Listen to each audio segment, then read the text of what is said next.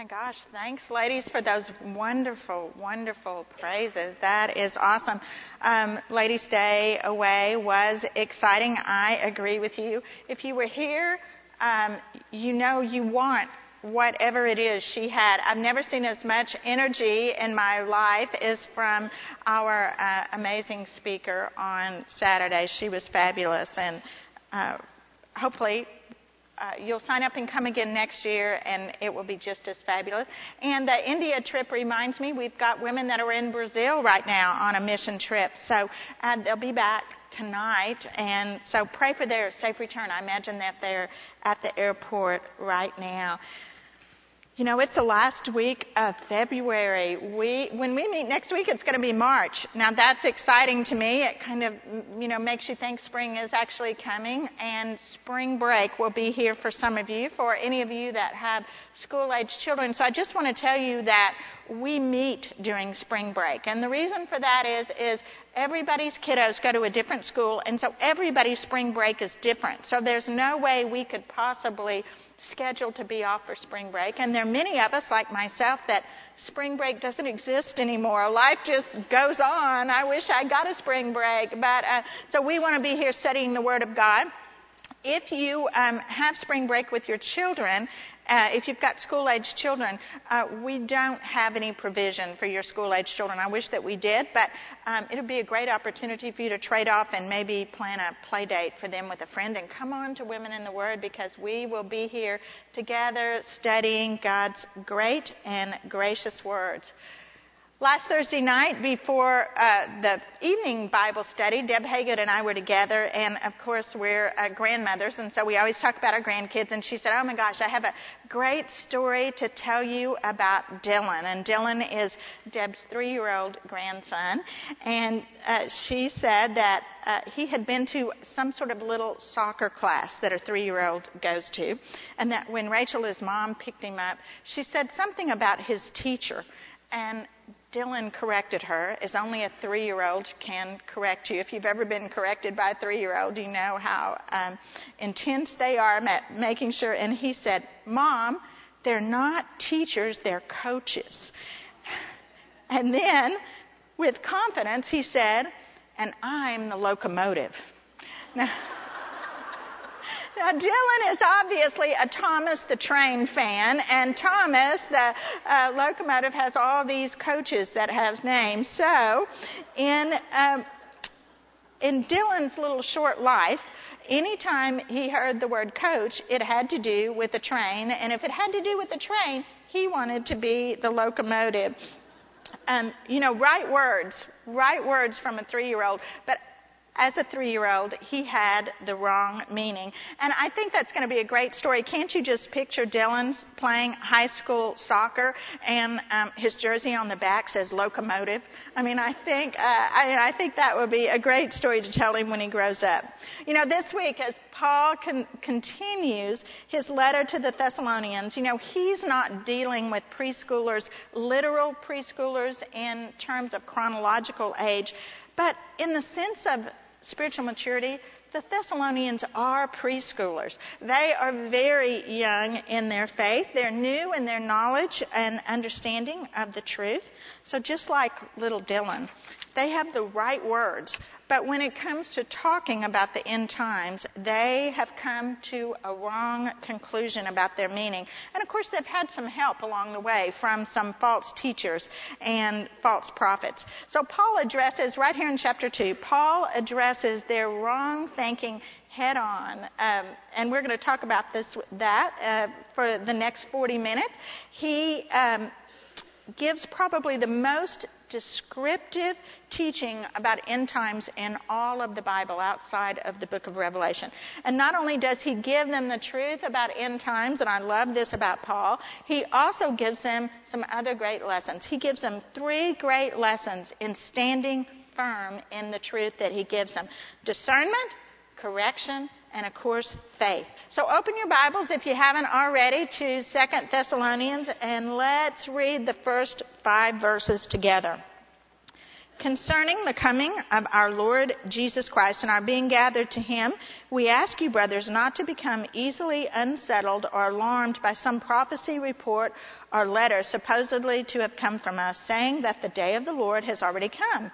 Don't let anyone deceive you in any way, for that day will not come until the rebellion occurs and the man of lawlessness is revealed, the man doomed to destruction.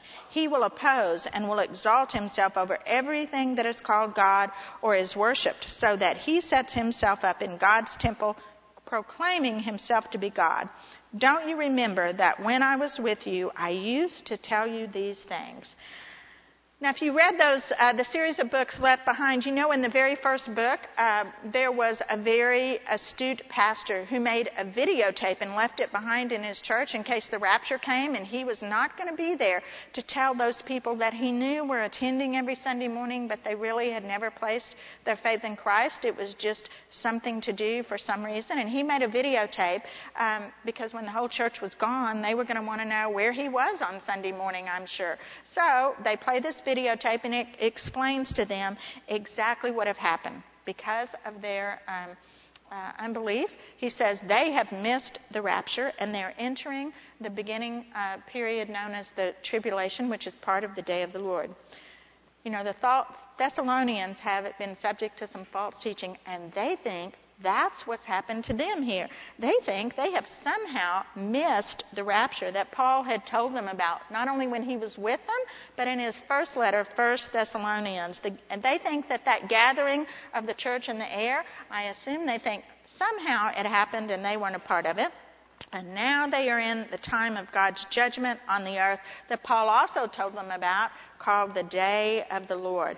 Now, Paul's going to give them facts here, clear through the whole chapter to correct their error about end times. But in these first 5 verses, he also gives these young believers a great lesson in discernment. And it was so good I didn't want to pass it up today. Discernment is defined as keen, selective judgment. And it's going to be a quality that we all need as believers. We all need to have keen, selective judgment as we study the truth and stand firm on the truth. We're going to need it to sort out spiritual truth from what the world says. We're going to need it to sort out spiritual truth from just plain old lies. And if we can't identify the truth because we don't have discernment, we're obviously not going to be able to stand firm in the truth. And he tells them the first thing here that's important in discernment, and that is don't panic. Stay calm is what he says. Stay calm. His exact words in verse 1 are, don't become easily unsettled or alarmed by what you're hearing. You know, it really is true that it's difficult to have good judgment when you're panicked. I don't know whether you've ever had that experience when you've had a child that's fallen down and has a gash and they're bleeding and you think, what do I do? And it's difficult to have good judgment when you're panicked about something. One of Aesop's fables is called The Sky is Falling. You may know it by the name Chicken Little because it's called a variety of different things I discovered. And it's about this chicken that's eating, and he's under a tree and an acorn falls and hits him on the head. Well, because he's hit on the head, he panics and he doesn't stop and think what's really happening here. So in his panic, he decides that the sky must be falling. And so he sets off hysterically and in a panic to tell everyone he meets that the sky is falling. And so the fable, there's a variety of characters that he meets along the way. I can't remember all of their names. One of them is named Henny Penny, I know. But anyway, in his hysteria, he convinces all of them that the sky is falling. And so then there's 2 of them, and then there's 3 of them, and they're going in their panic to tell the world that disaster is coming. Well, eventually, they meet a fox. And the fox is not panicked by what they are saying. And in fact, he begins to take advantage of their hysteria and begins to eat them one by one. And the moral of this story for us is stay calm, discern the truth, or you're going to find yourself with a fox that will eventually eat you. And Paul knows that if the Thessalonians don't stay calm in the midst of what's happening, what's circulating in their church, that the fox who's spreading the lies will definitely eat the church.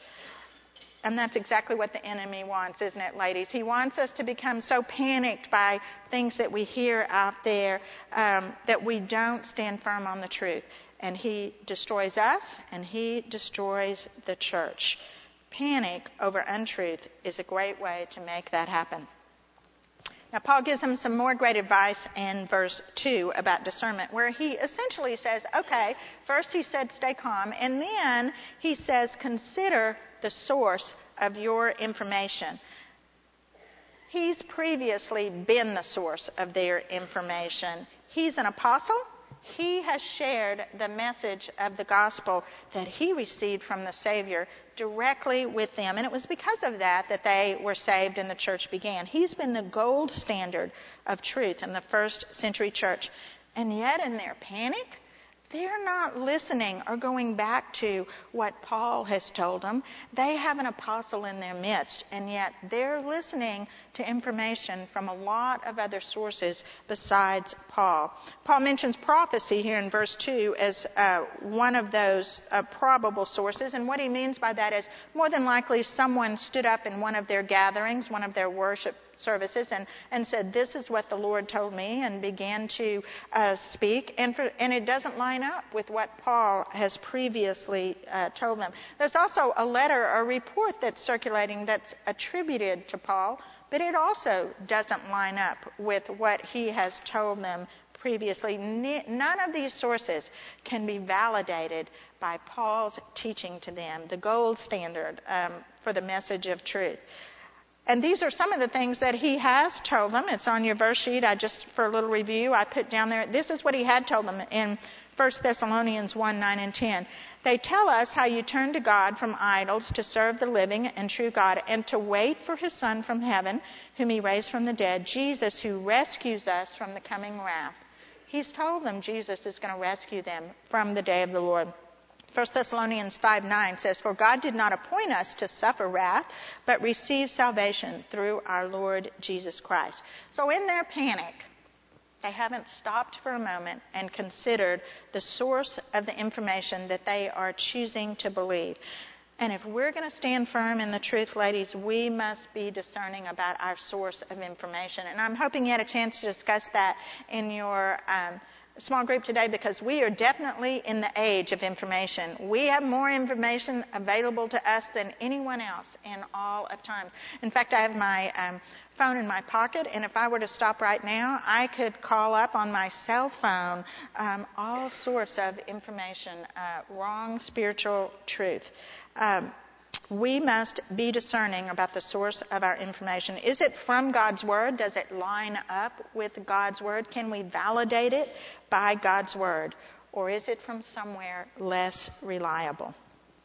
Now, the next thing that we see is in verse 3, and Paul talks about something that can be a stumbling block, and I think it's particularly true for new believers. Those of us that have been around for a while have probably had some experience with this, and that is that there are deceivers out there that want to distort God's truth. That's what they've set out to do. And sometimes it's for their own purpose, and sometimes they are being led by the enemy to distort God's truth.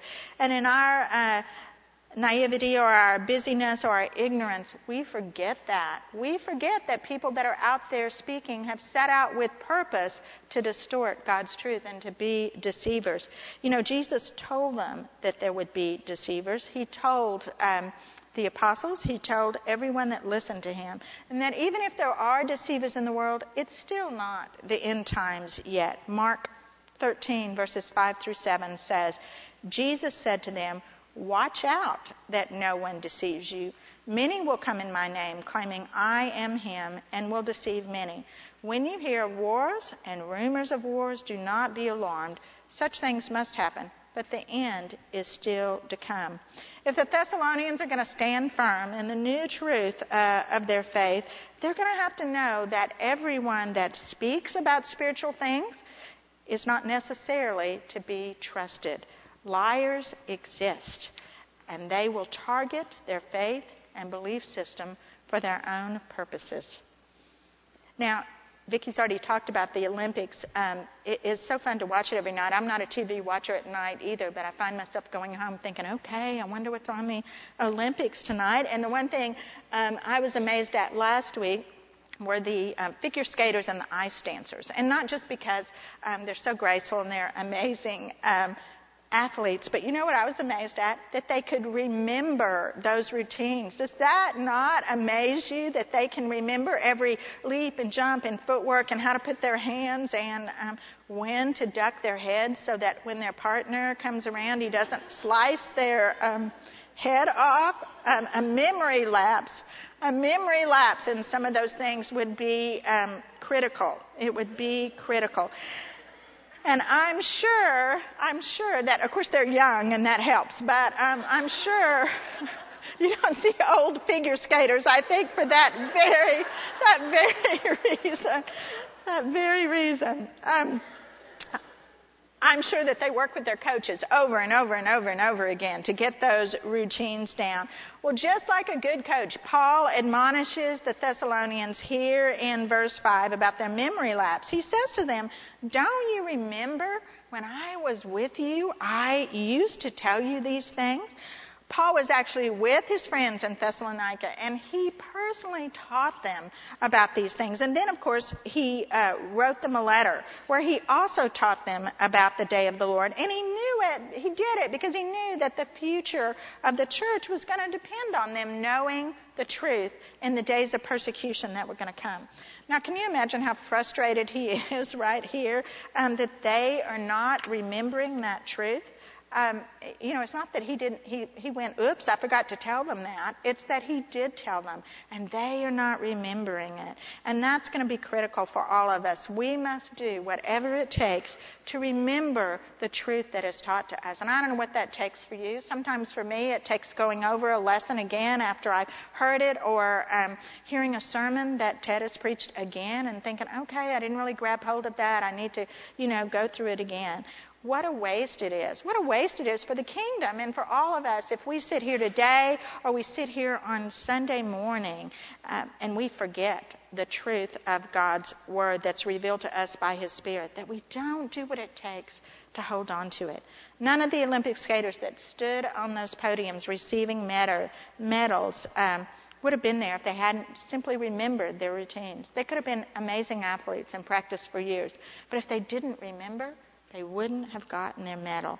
In order for the Thessalonians and for all of us to stand firm in the truth, we must not take the teaching that we've received lightly. We must seek to remember what we have been taught. The psalmist says this in Psalm 119, verse 93, I will never forget your precepts, for by them you have preserved my life. Now, Paul's admonition to remember what he's already taught them brings up another important point in standing firm in the truth, and that is we've got to be students of the truth.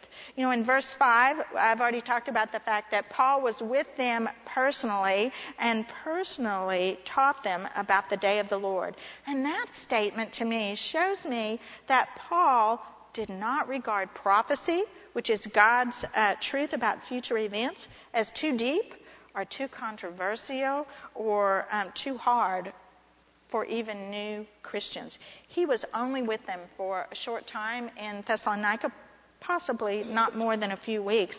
And in that time, he shared with them as much truth as he possibly could, including prophecy about end times. He did it without hesitation or apology. Paul obviously wants them to be students of the truth, learning everything that they can, including prophecy, so that they can stand firm in the truth when times get hard.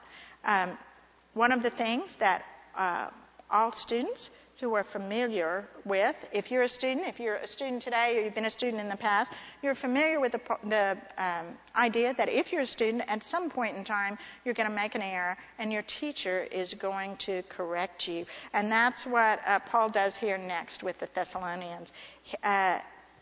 He encourages the Thessalonians to stand firm in the truth by correcting their present error.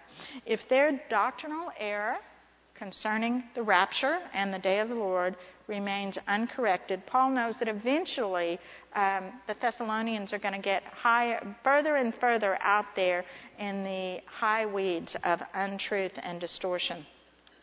Over the past months, you've probably seen these stories too in the news. I read one of them on the internet recently about people who have followed their GPS devices in their cars and have ended up in pretty dire, life-threatening situations. And what happened is their GPS device has errors that had never been corrected, and they had simply followed them into some pretty life-threatening situations. And we are going to all end up in some dire spiritual situations if those around us, those who love us and walk beside us, like our friends and maybe our pastors or even our small group leaders or our mentoring partner, those who walk beside us don't correct the errors that they discover in our understanding of spiritual truth.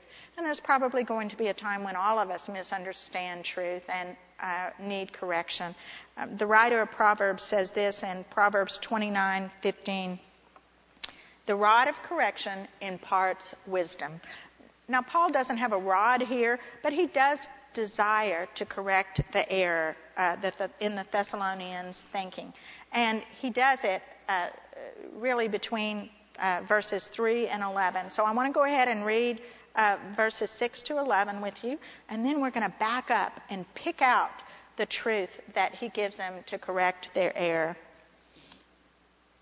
He says, "And now you know what is holding him back, so that he may be revealed at the proper time. For the secret power of lawlessness is already at work, but the one who now holds it back will continue to do so till he is taken away. And then the lawless one will be revealed, whom the Lord Jesus will overthrow with the breath of his mouth and destroy by the splendor of his coming. The coming of the lawless one will be in accordance with the work of Satan, displayed in all kinds of counterfeit miracles, signs, and wonders, and in every sort of evil that deceives those who are perishing. They perish because they refuse to love the truth and to be saved. For this reason, God sends them a powerful delusion, so that they will believe the lie, and so that all will be condemned who have not believed the truth, but have delighted in wickedness."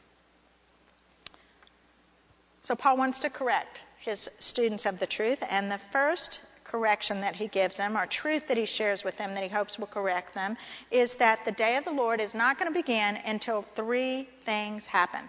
And in these verses, Paul presents them in logical order rather than chronological order of when they're going to happen. So the first thing he says is beginning in verse 3, if you want to look back up there. He says, "Do not let anyone deceive you in any way, for that day will not come until the rebellion." Now, the literal meaning of the word rebellion here in the original language that Paul used is a falling away. And so he means that this is a revolt or a departure or an abandoning of a position that was once held. And Paul is talking about a rebellion within the professing church, where there will be a departure from the truth that God has revealed in his word. And another word for this rebellion that you may hear occasionally in Christian circles is apostasy. And that word apostasy actually comes from the Greek word he used here, which I can't pronounce. But now, apostasy has been part of the church almost since its beginning. And in fact, apostasy exists today. There are mainline liberal churches in America today that deny that the Bible is the inerrant Word of God. They think it's just a great collection of stories that give us a good way to live our life. They deny the virgin birth. They think, oh, that didn't really happen. They deny creation as it's told in Genesis. Obviously, evolution can be the only choice. These are forms of apostasy because they are a departure from the truth of God revealed in his word. In his word, he tells us that this is the inerrant word of God. In his word, he tells us that Christ was born of a virgin. In his word, he tells us how the word was created. But these apostasies that we see today are not the apostasy that Paul envisions here. When the rapture takes place and all true Christians leave the earth, the apostasy that Paul is talking about, or this rebellion, is going to overrun the human race. And one theologian that I read wrote this: this worldwide anti-God movement will be so universal as to earn itself a special designation. And then he put in capital letters, the apostasy. Some believe that this apostasy will consist more than people simply turning from God, but will involve people turning to the Antichrist as well and worshiping him. So, the apostasy, this complete falling away within the church, has got to happen. The second thing Paul says has to happen is in verses 3, 4, and 8, and that is the unveiling of the man of lawlessness, or the Antichrist. And this is a person that is yet to appear. We haven't had the Antichrist unveiled yet, and he is going to be completely lawless. In fact, one of the small group leaders said, evil to the core. I think that's a great description. And this is going to be the man that God will doom to everlasting destruction. Daniel speaks of this person in his prophecy and declares that this person, this man of lawlessness, is going to make a covenant with the nation of Israel at the beginning of the 7-year tribulation period, because it's going to appear that he is a man of amazing peace and wisdom, and at the beginning of the 7-year tribulation, and then he will break it in the middle at the 3.5-year point. Daniel 9:27 on your sheet says, he will confirm a covenant with many for 1 7-year period. In the middle of the 7, he will put an end to sacrifice and offering, and on a wing of the temple he will set up an abomination that causes desolation until the end that is decreed is poured out on him. And when you read about this event and about the man of lawlessness, most theologians think that it's the breaking of the covenant at the 3.5-year point that will truly unmask the lawless one for who he is, the opponent of Christ, or the Antichrist. And he will eventually seek to make everyone worship him and claim to be God himself. Revelation 13:8 affirms that.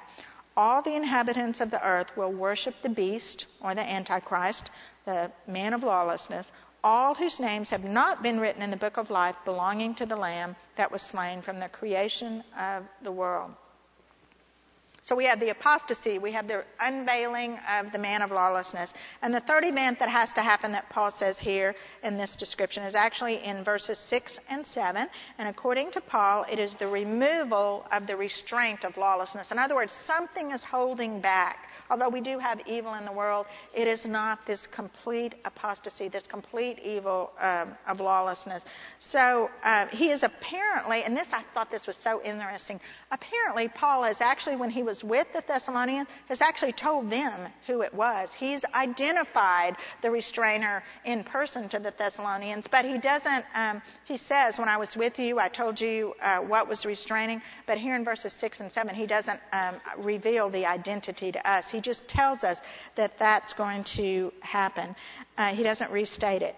Now, there are all sorts of theories, you may have talked about this in your group, about who or what restrains the man of lawlessness, both in Paul's day and in ours. Over the years, there have been a lot of suggestions. In the first centuries, they thought it was the Roman Empire. But obviously, the Roman Empire has vanished, so that's not the answer. Some think that it's Satan that restrains lawlessness, but that doesn't make sense. That's why would Satan restrain lawlessness so God could work in the world? That's not really how Satan works. The most likely choice is the restraining influence in the world that's holding back lawlessness and holding back the day of the Lord is the Holy Spirit himself. And he accomplishes his ministry of restraining lawlessness in the world mainly through the influence of Christians, through the influence of all of us who as believers are indwelt with the Holy Spirit.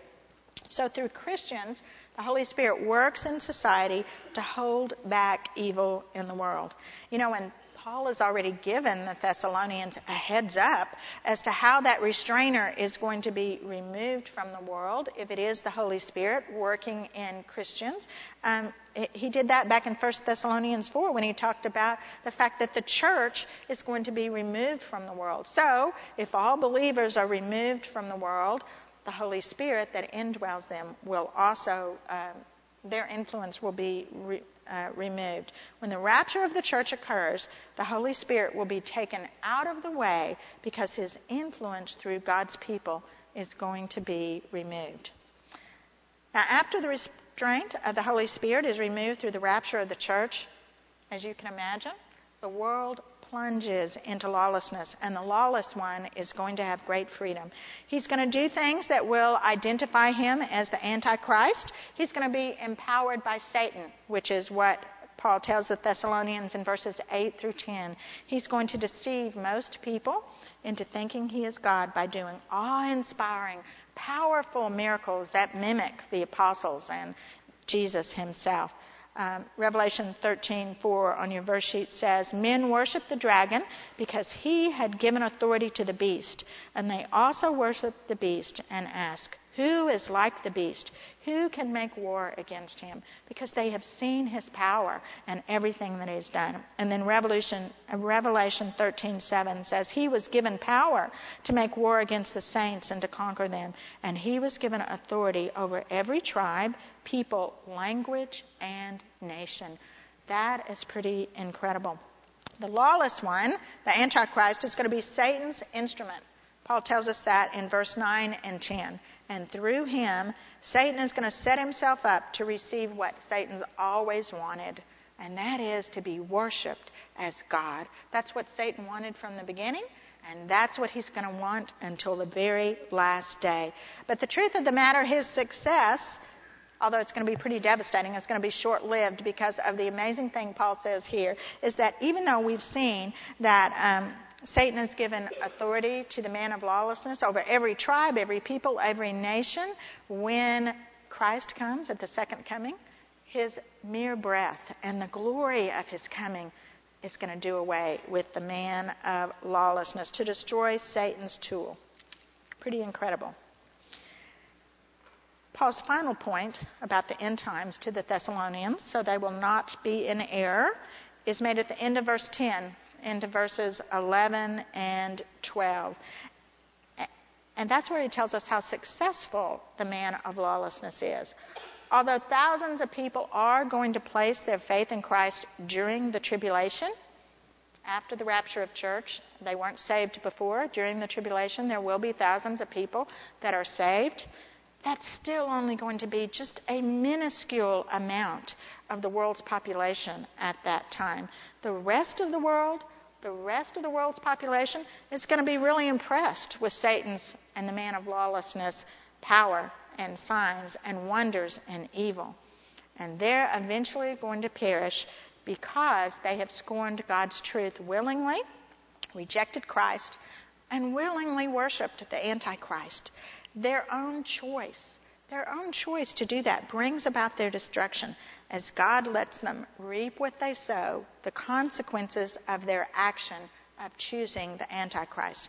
Now, some people are concerned about verse 11 where it talks about God sent this delusion so they would believe the lie. And Paul doesn't mean here that the original lie that they believed about turning away from God, he doesn't believe that God caused them to make that choice. Their own choice brings about their destruction as God lets them reap the consequence of their actions. In other words, they make that choice, and then God lets them follow that choice through his delusion right to the end. I can imagine none of them ever look up because of that delusion as they're worshiping the Antichrist. None of them ever say, "Is this right? Is this guy for real? Could this really be happening?" No, they're deluded about it right to the end because they made that choice in the beginning. And they're going to follow him right off the cliff there. And they will perish. Okay, so the question is, why doesn't Paul, instead of going through all of these things about the end time. Why doesn't Paul just tell the Thessalonians right up front, hey guys, you've got it wrong. Remember what I told you about the rapture? It hasn't happened yet. That's not where you are. You're not in the middle of the tribulation following the rapture. You're back in the church age. That would have been simpler. That probably would have been simpler and easier to understand. But I believe that he did it this way because he wants to re-emphasize for them the order and the nature of the events that will culminate in the destruction of lawlessness and evil. They have experienced lawlessness and evil in their persecution. They want to understand it and understand what's going on here. So I think that Paul wants them to be confident that even though they are experiencing a form of lawlessness and evil in their lives, it's not the lawlessness and evil that's going to come after the rapture of the church. He wants to truly set the record straight with them. Now, in the first century, it was often held that if a man had to look something up in a book, he didn't really know it. In fact, in Paul's day, you were only a true scholar if you had committed to memory the things that you had learned. So in light of that, I want us to be true scholars today. So turn over your verse sheet.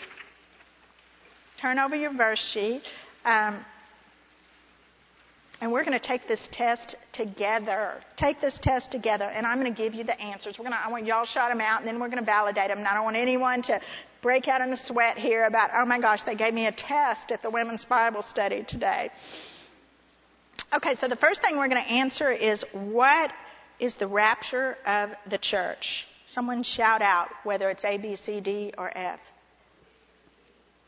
It's E. The rapture of the church is E. It's the gathering of the believers in the air to meet Jesus prior to the day of the Lord. So put an E right there in rapture of the church. Okay, so what's the tribulation? It's A. It's the 7-year period between Jesus coming for the church at the rapture and Jesus coming with the church at the second coming, when he comes back to set up the millennial kingdom. So what's the day of the Lord? It's B. And I gave you a long explanation here. It's that future period of time when God is going to be directly and dramatically at work in the world. And he's going to pour out judgments, which is what we've been talking about, his wrath. But in the day of the Lord, there's also going to be blessings, because it includes the millennial kingdom, which is going to be blessings. And it begins after the rapture of the church, and it includes the tribulation, the second coming, the millennial kingdom, and the great white throne judgment. That is the day of the Lord. Okay, what's next? Okay, so what must happen before the judgments of the day of the Lord? We just talked about it. It's F.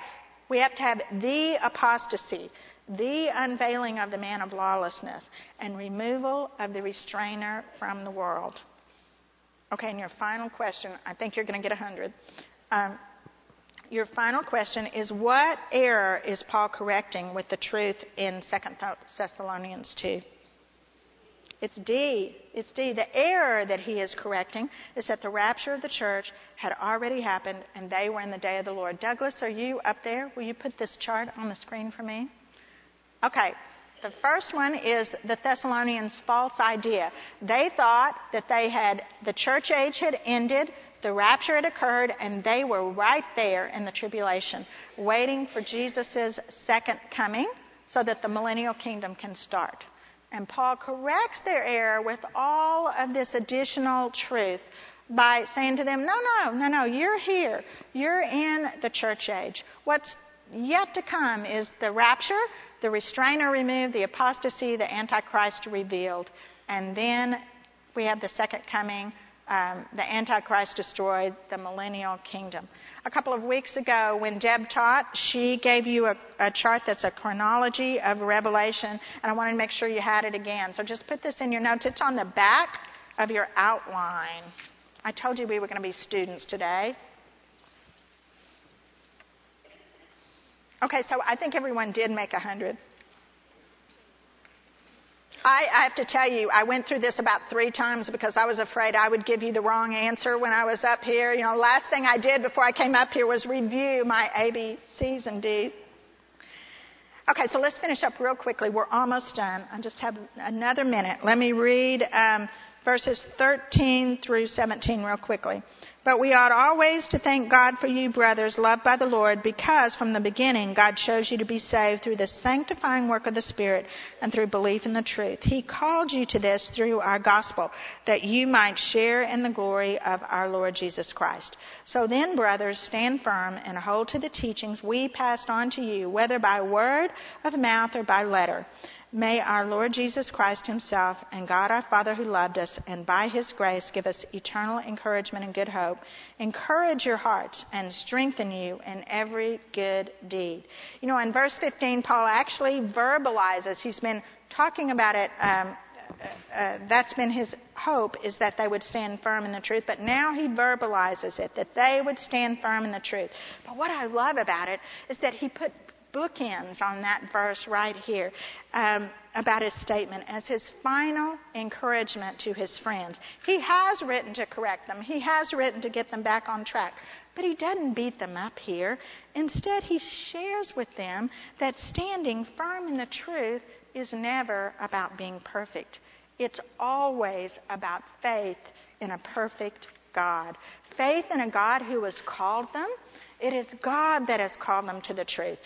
Faith in a God who has chosen them. It is God who has chosen them. And faith in a God who will love, who will by love and grace encourage them and strengthen their hearts, according to verses 16 and 17. You know, just like you and I, the Thessalonians are never going to be perfect in their faith. But with a faith and a perfect God, you and I and the Thessalonians can all stand firm in the truth. Pray with me. Father, that is what we want to do. We want to stand firm in the truth through our faith in you. And Father, I want us to be women that are discerning, that we do the things that Paul has taught us to do here, and that we take correction, no matter whether it's from a friend or from a pastor. If we're wrong in the truth, Lord, I pray that you would bring someone to us that would correct us. Thank you so much for your word. Thank you for allowing us to study the future that you hold in your hand. And I pray that your hand of blessing would be on these ladies today. I pray this in the name of your Son, our Savior, Jesus Christ. Amen. Thanks, ladies.